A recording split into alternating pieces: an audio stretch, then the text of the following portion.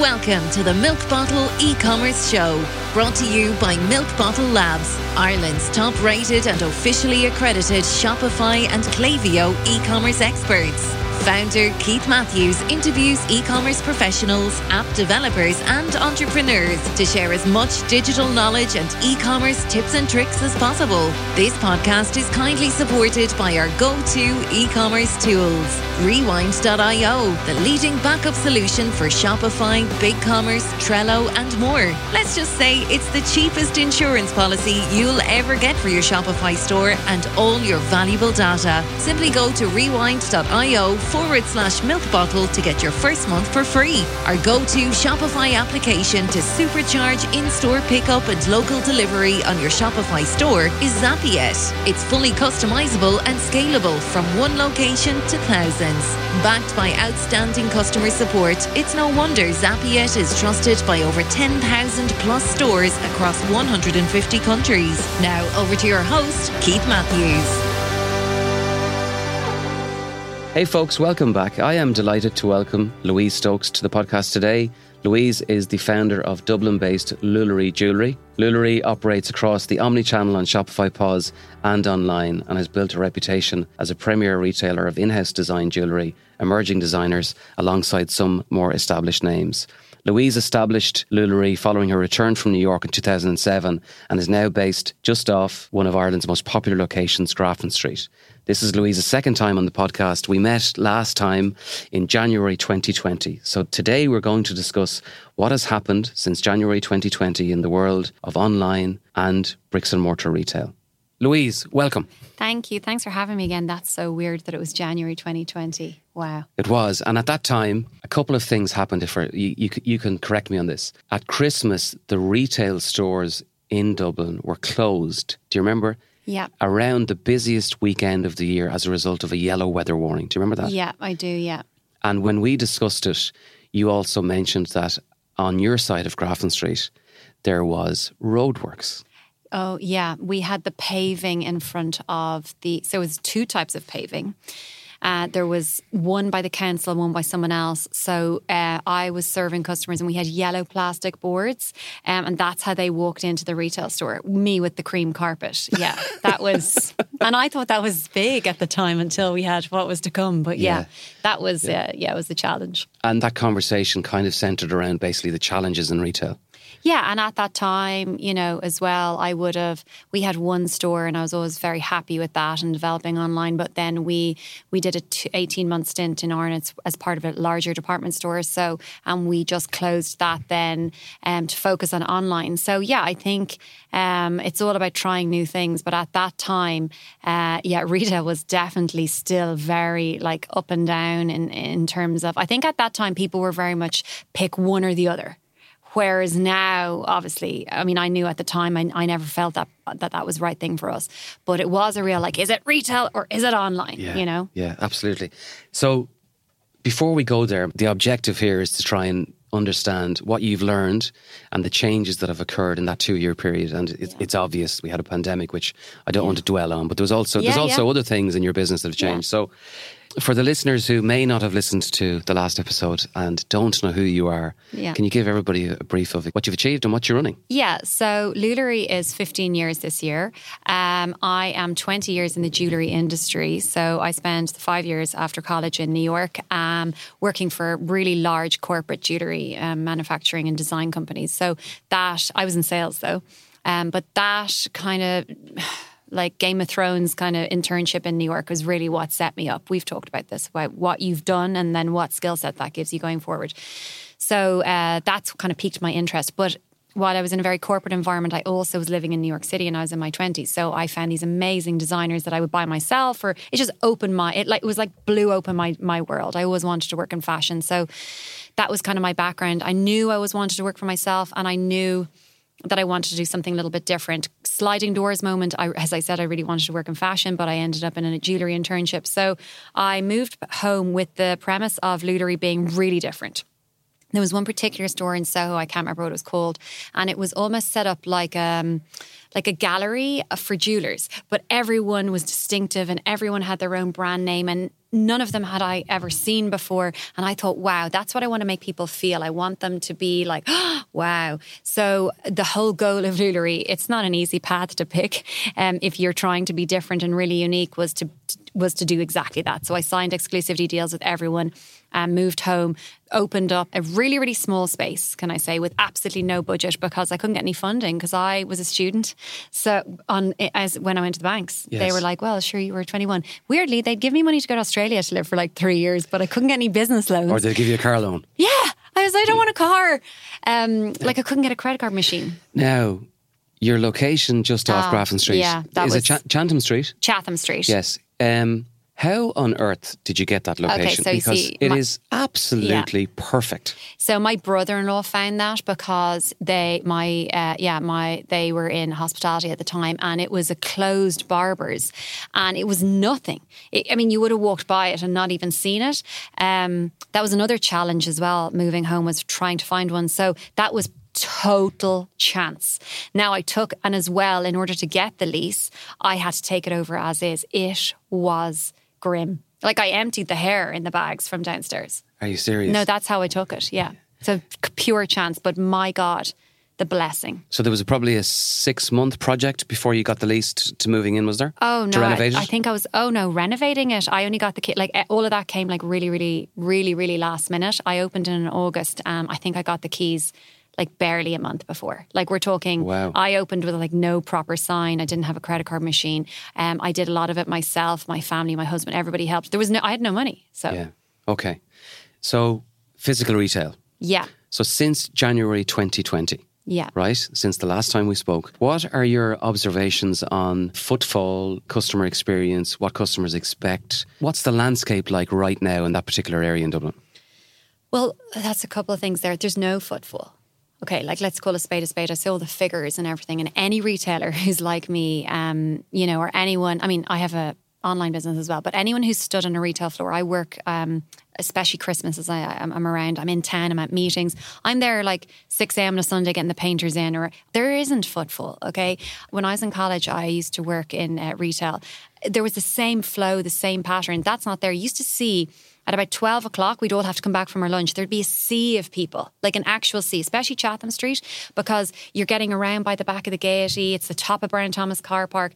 That isn't there. So I'm not going to lie, there were some really scary days, especially when it was in lockdown. Town had a very eerie feel. However, I will say that I'm all about being positive. I think people now are coming into town for an experience. So the sea of people is gone, but people who are coming in, like in the store, they're shopping, they're buying, they know what they want, but what they want is completely different. Like we're always looking at improving the fit. We actually changed the fit of the store in COVID because I was like, right, well, for social distancing, that was a massive challenge because my store is so small. So I ripped it all out and actually put all the cabinets around the outside so that there was more space in the middle. And now I would give up retail display space for experience. People want to feel special. It's not about transactional. That's gone. Even if you're buying a coffee, that's not transactional. I think the experience and the warmth and your window, and from the outset, you have to be really special to get people in your store now. So does that pose expense then as a retailer, because then you have to spend more time and thought into fitting out your store? Is that logical?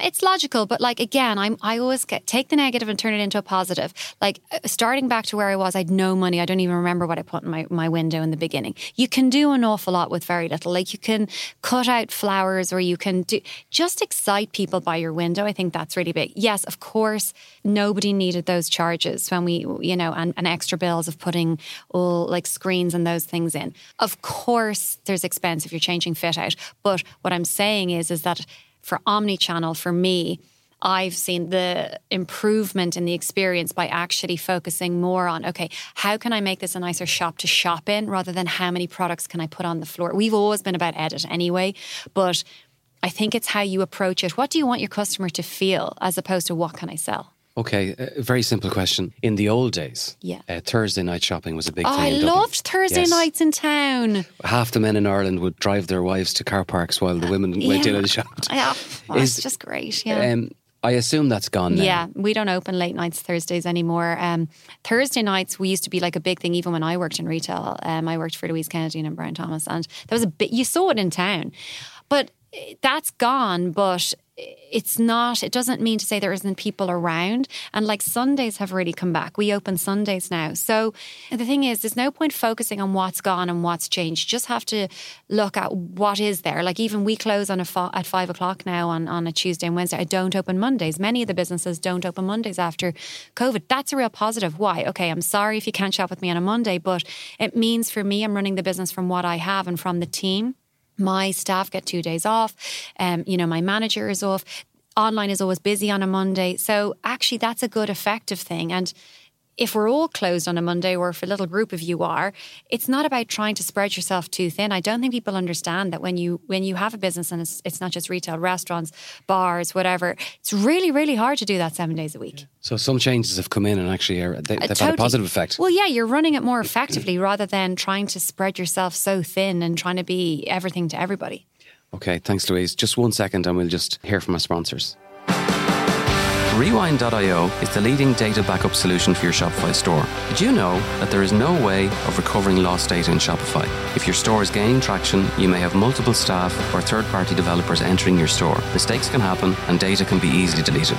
Rewind.io puts you in control of your data, allowing you to restore anything accidentally lost from a single image to an entire store. It acts as a pretty cheap insurance policy for your Shopify account. At Milk Bottle, we help clients reduce their business risk by installing Rewind in every single store before we make any changes. Get your first month for free by simply replying to your sign-up email. So that's the physical retail, okay? Yeah. In terms of online, okay?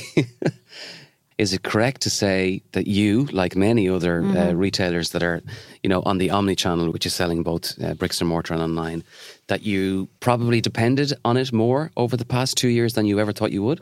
I never thought, we laughed about this I remember sitting down with Peter and putting my goal for like where I get to online. And I was like, guys, I know this is crazy. And like we surpassed that. And I don't even remember. We probably touched that in a couple of months. So yeah, online was a lifeline. It was the lifeline. In fact, when that announcement was made, I found that very emotional and I was scared. And what we did was, it was actually my husband, in fairness, he had lost his businesses in hospitality back in recession. So he turned to me and was like, okay, right, you've got one chance. We're getting in the car. Now, my son tells everyone we went in and robbed Mommy's shop. That's not what we did. We took the stock. I took an IKEA shelves and I gave myself the goal to sell enough to keep everybody in my full-time, employed. And what I will say is, I think I knew if we were first out of the trap, like in a race. But the other thing is that, we put in the groundwork, Keith. I wasn't building a site. I was ready.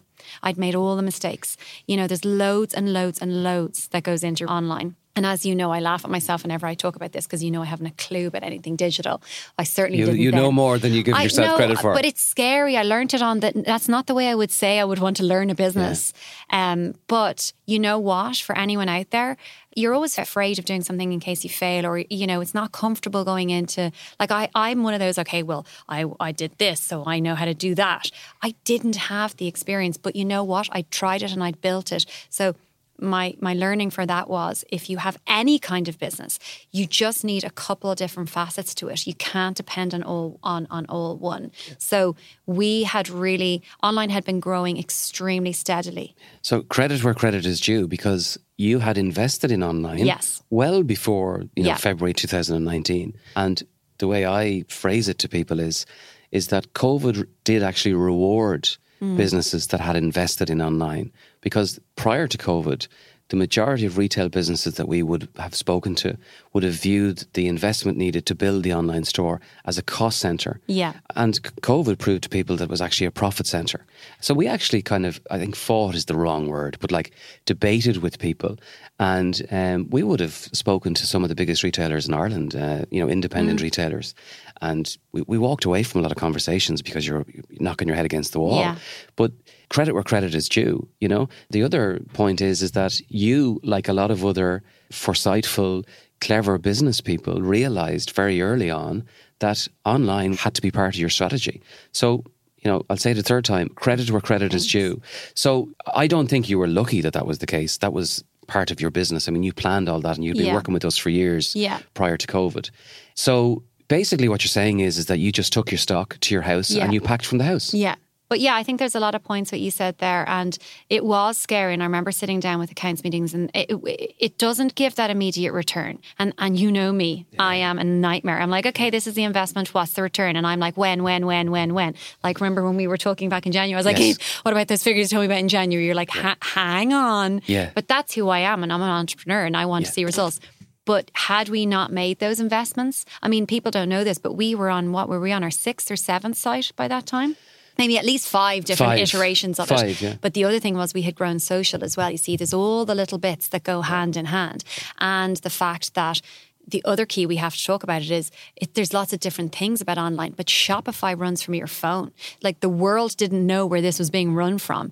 And the fact that, like, there were days when I would be packing and all my team were working from home, and my manager, thankfully, Tanya, was an absolute saint, and she was within my 2 kilometres. You wouldn't believe the stuff we had to do, like cycle on bikes and collect DHL. And I mean, my son had a DHL birthday cake. I don't think I need to say that. And a big shout out to Paul from DHL, because he was my lifeline, my drive. He was incredible. So I would be running up and down the stairs, bringing a package out, and then getting a text from Mary, who was handling the customer service. I think she was in Sword. No, she was like Malahide or Swords.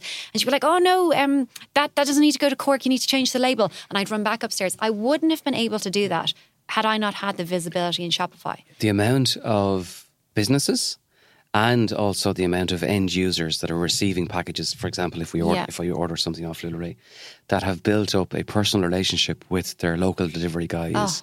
Nothing short of phenomenal. Yeah. And a lot of people don't realise that with DPD and with Fastway, for example, they're franchises. Yeah. The guy driving the van is usually the guy that actually owns that area. Yeah. I think that's a wonderful positive. Yeah. Wonderful positive. We could not. So when we talk about like the success or the acceleration of online, there's a number of factors. DHL were partnered with us from the beginning. We had always had an international kind of relationship with them because I was in New York. We'd always had that international business. Our exports weren't as big, but they knew, that our sort of national business was big. So we had that. Plus we had the social, which we were really, really heavily focused on. Plus we had Shopify. So when you align those 3, it was a kind of fortunate mix. So just go back to the social. You were an early adopter of was it Instagram was your main channel? Yeah. It was Instagram. I think, again, it was Instagram, Twitter, Pinterest, YouTube, all those things. But, for anyone out there, and it's really frustrating for entrepreneurs and for small business owners, and by small, I hate using that word even because it doesn't mean small. We've just talked about that. No, yeah. I'm talking about independence or whatever. You don't have an awful lot of time, so you have to pick one. We picked one and did it really well. It also really worked for our business at the time. That's kind of where my strength is at. So, Instagram worked really, really well. So, again, there was lots of changes in my business, and actually my social media manager left. So I ended up doing it, and then I had a girl helping me. But what we would do is I would ship Monday to Thursday, and on Fridays I would have to put my makeup on, get out of my sweatpants and go and film myself in my back garden in the front. My neighbour thinks I'm bonkers. But to show how an earring is or a necklace or whatever, and just to be clear on the social as well, I was extremely aware we were in a global pandemic, so no one needed jewellery, and I felt really conflicted about that because here I am like, oh, buy this. But what I realised is our gift business was what really kept us going. Yeah. And people still had, there was very sad things happened, really tragic things. People weren't able to see their family, friends, loads of different things. And that's where we came in as a service. And one really, really important thing that we had, which again was enabled by Shopify, and then we just put the Lularay stamp on it by making it a little bit special. And by the way, I do not love doing this. I will never. I had to write all those notes, and everyone knows I'm the worst writing. We handwrote the notes. You handwrote thank you letters. So, if somebody had a sister in Australia they haven't seen, we could put that note in. But all my team cry laughing. I have the worst handwriting. My daughter has better legible handwriting. So all those little kind of small. You can still have an impactful, independent human feeling for an online business. But I don't want to write the notes anymore. Yeah, the psychological effect of success during the pandemic is something that I've read quite a bit about, and you're not the only one. Actually, thanks for raising it, because it is something that a lot of people wouldn't necessarily talk about. Yeah. But what you're really saying is, in some ways, you were also a lifeline to some people in terms of the gifting and the experience. Yeah. Like, we solved a problem for people, like anniversaries and all of these things, but I was conflicted as well about pushing it and doing it on social, because people were dying and there was people out there trying to come up with, vaccines. So I was very aware that what I was doing was not massively important. However, I had bills to pay and staff to keep on board, and I did. So I had to do what I had to do. I suppose the other point I'd make as well is that the truth about the world is that it doesn't matter how bad things get. People will still be buying, leisure wear that they don't need.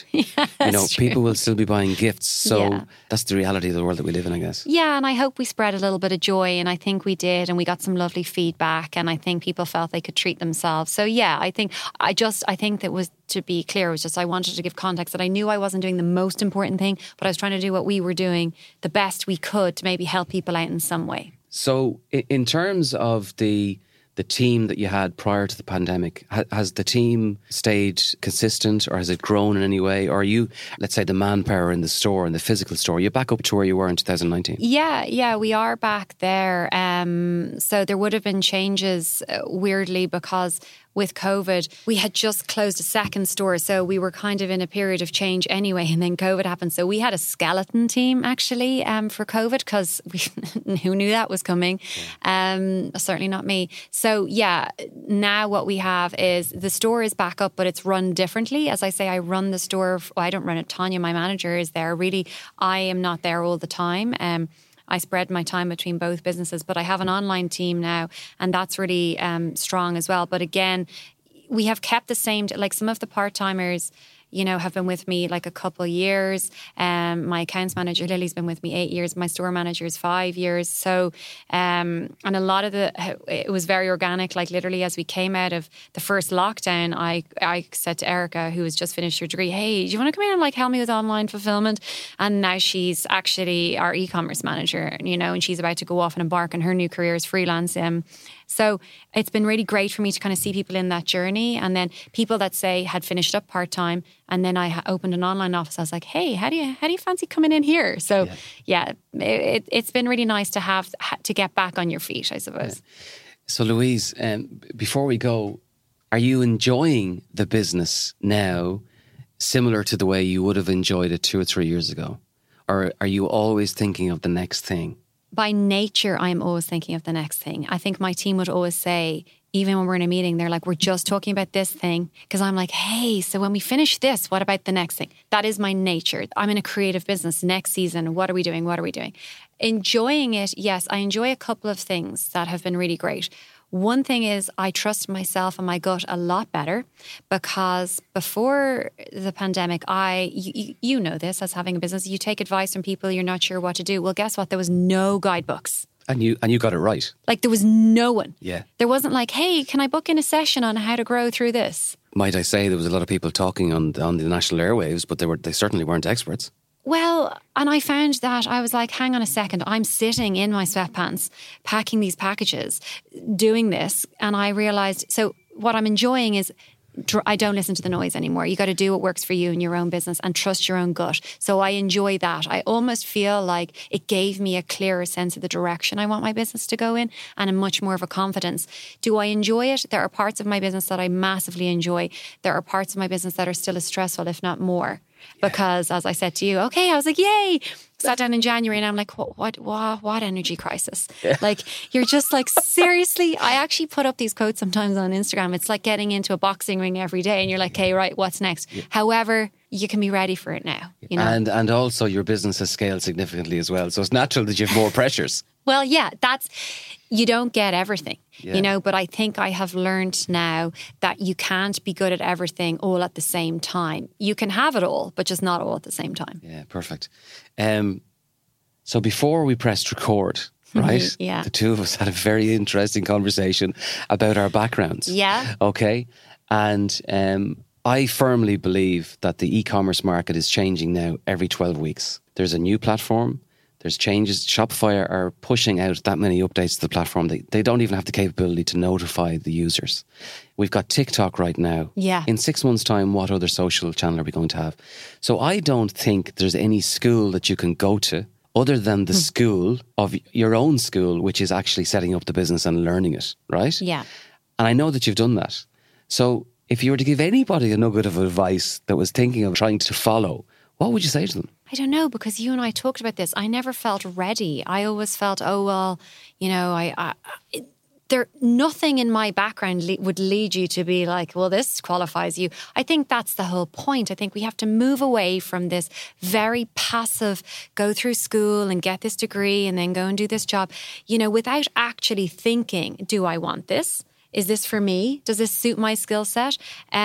And I really do think, you know, it is on the job learning. There's absolutely no book or no degree that qualified anybody to get through what they got through. So I think, if anything, if we could grow more entrepreneurs, more resilient people, I think we would have a stronger economy, because I think resilience is what will get us through. And I think if we could have a stronger entrepreneurial, you know, which we have loads and loads of committees and there's loads of amazing initiatives out there. But if we also need to bring in failure into that discussion, we need to bring in a stop the fear of failure. Okay, you might know what you're doing, you mess up. Okay, we'll move on. Let's try it again. I think that has to become part of it, because I think if we have a more resilient workforce, then we will have a better economy. Very good advice, Louise. And I don't know whether I'll take you back in a third time. No, I think you're done. I think we've covered everything. Although maybe the conversation we had before the mic came on could be a whole new one. That's a private conversation. Yeah. Louise, it's always a pleasure to meet. But thanks very much for giving us that update. An absolute pleasure to have you. Yeah, and thank you for everything that you did and how you supported me and my team through a really tough time. No problem, our pleasure. Thanks again. Thank you. Thanks for listening. All of our episodes are available on Spotify, iTunes and Google Podcasts. A special note of appreciation goes to our sponsors, Rewind.io, the leading backup solution for Shopify store owners. Get your first month of Rewind for free by simply responding to any welcome email once you sign up for your free trial on Rewind.io. If you're a Shopify user with an exciting story to tell, reach out to the team on podcast@milkbottlelabs.com. Until the next time, take care.